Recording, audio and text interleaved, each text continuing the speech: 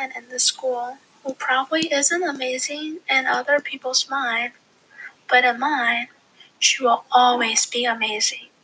Not because she has done something that stands out, but because of her personality. Her name is Molly, and she is a great procrastinator, but at the same time, she was born to be a great storyteller.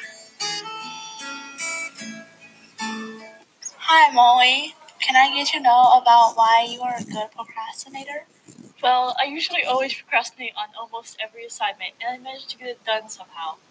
I tend to say that I work good under pressure and that I get assignments done in a short period of time. Nice. Can you tell me about how you are one and what makes you different from any others? Like, did you finish an assignment at 3 in the morning? I finish a lot of assignments at 3 in the morning, but I usually do my math assignments. One time I also started an essay. I started it the day it was due, and I got a 73 on it. And I got an 85 on the project I started the period before it was due. I honestly would say it's good luck, but I just think I'm good at rushing assignments and making them good at the last minute. While doing those two assignments, I obviously was stressing out the night before and the morning of, but I was too tired to do them, so I made a whole plan in my head and stuck with it. And it actually kind of worked. I mean, a 73 for an essay I started the day of is a pretty good grade if you ask me. That's really cool.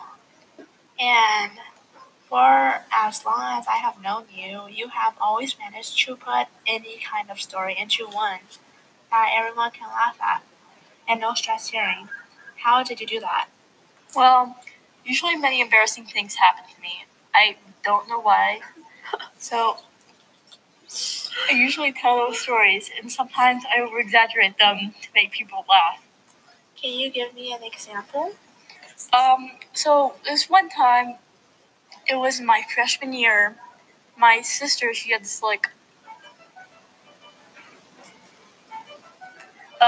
she had this toy bucket, and it was it could easily get stuck on your finger. So I thought obviously it would slip off. So I put out my finger just for fun, and it did not come off. So I had to go to the office, and they put soap on it, and they tried to wash it off, not wash it off, get it off by that way, and that didn't work out. So I mean, they couldn't put scissors to my finger, I guess, which is kind of stupid, but. So I had to go home, and my mom was not pleased, let's just say that. She originally was driving to the ER until I told her, what, why? You can just cut it off. And she's like, did they not try that? And I'm like, well, yeah, they cut it off. And then my mom was mad. So she just ended up taking me home and dropping me off and told me to cut it off. And then she went back to work. Yeah, she was not happy. Wait, you cut the bucket off? Yeah, I did. Oh, okay. Very dumb, but very funny. Thank you very much for your time. I guess she was a bit stressed out to share the story while recording, but I still do love it. I have never gotten sick of hearing Molly complain about how she didn't finish an assignment, and then when she gets it back, it's not really even a score to be sad about, like the 73-85. And she never changes from that habit, despite how much she can be stressed that morning.